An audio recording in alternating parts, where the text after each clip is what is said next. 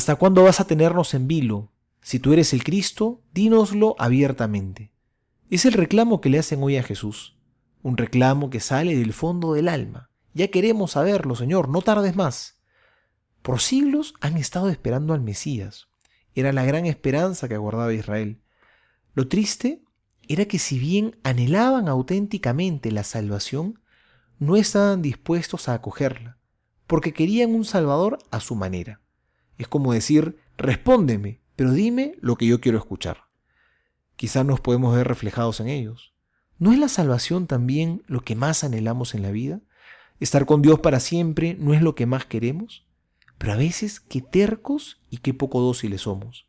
¿Cuánto nos cuesta confiar en nuestro buen pastor? Ser dóciles. Y queremos más bien las cosas a nuestra manera. Hoy el Señor nos anima a no desfallecer. En Dios sí podemos confiar. Él nos ha hecho una promesa.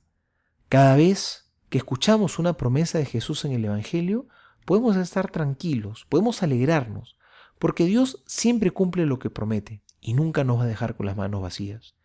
Y hoy el Señor nos ha hecho una promesa que es nuestra esperanza.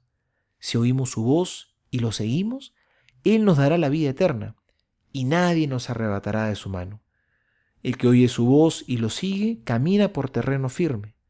No nos ha prometido que no vamos a tener problemas, pero sí nos ha dicho que nadie nos arrebatará de su mano.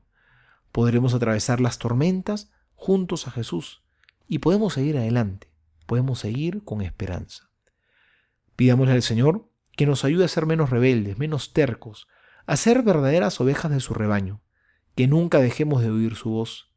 A veces podrá ocurrir que no entendamos bien sus palabras, que nos cueste comprender sus planes. Eso sí puede pasar. Pero nunca dejemos de oírlo, de buscarlo. Nunca dejemos de estar a su lado. Soy el Padre Juan José Paniagua y les doy a todos mi bendición en el nombre del Padre y del Hijo y del Espíritu Santo. Amén.